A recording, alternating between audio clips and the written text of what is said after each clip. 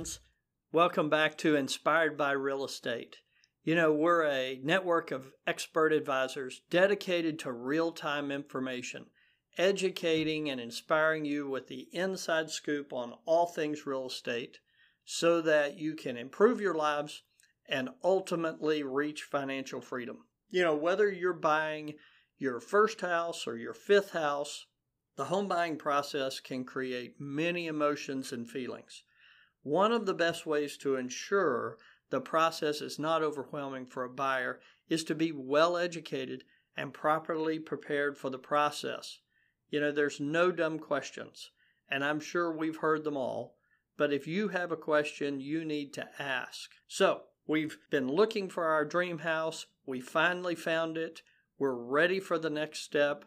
What do we do now? So, I put together some questions that people ask when they get ready to make an offer on a house. And usually the first question they ask is, how much should I offer the sellers? When buying a home, you're the only person who can determine how much you should offer a seller. Certainly, it's suggested you ask for realtor's advice and thoughts, but ultimately you're the only person who can determine how much you should offer. And we will give you some expert advice as to what the market is doing and how long the house has been on the market.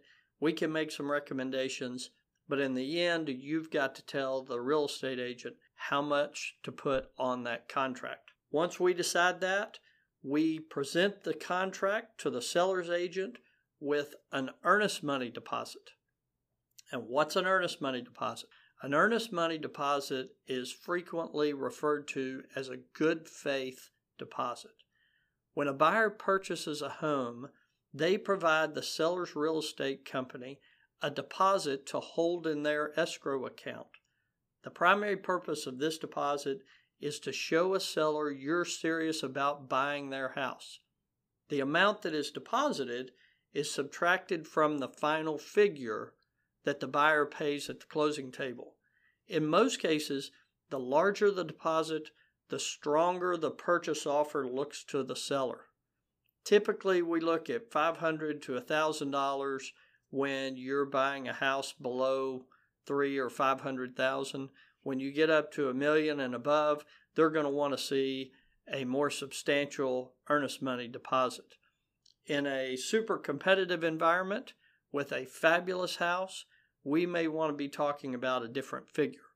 But in the long run, if you offer $300,000 and you give them $1,000 earnest money, when you come to the closing table, technically you'll owe $299,000. How long does the seller have to respond to my offer? You know, there's no standard answer to this question. Typically, the seller has 12 to 24 hours, but sometimes it can take 3 or 4 days depending on the seller's situation. Your realtor should have an idea based on talking to the seller's realtor, and if you're looking to purchase a home that's newly listed and the possibility of multiple offers where several buyers are trying to buy that house, they may make their decision quickly. However, if the seller's located out of town or it's the holidays, it may take a couple of days to get their offer reviewed and get you an answer back. So what if my offer is rejected? When a purchase offer is submitted to the seller, there are generally a couple of possible responses. The first is an accepted offer, meaning you go to the house and you make the offer and the seller says, I'll take that offer, let's close.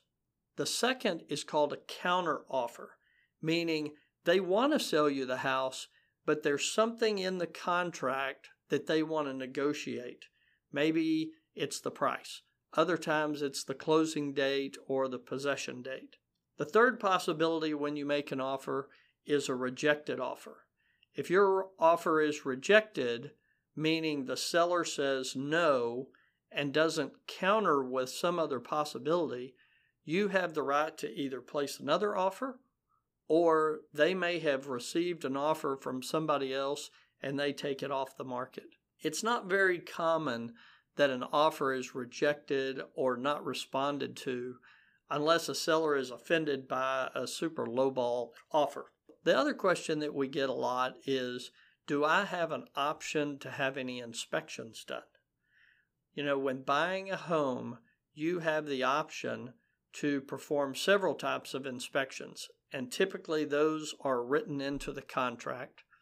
The purchase offer you write can be contingent upon a satisfactory home inspection, a pest inspection. If there's a chimney and you want to do a chimney inspection, you can do radon tests. There's several other inspections. In most cases, it's recommended that when you buy a home, at a bare minimum, you have a home inspection. There are home inspection findings that are more common than others. However, no two homes are the same, so it's a great idea to get a home inspected. Our team of expert advisors can help you with any inspections or any questions that you have. We'll also get an appraisal, and we'll look at what the value of the house is versus the contract. Thanks so much for listening. I hope this has helped. You can reach out to me at anthonypatton.loan or inspiredbyrealestate.com. You can text me or email me, or feel free to call me, or we can even Skype and see each other face to face, or you can come to our office. Either way. Thanks and have a great day.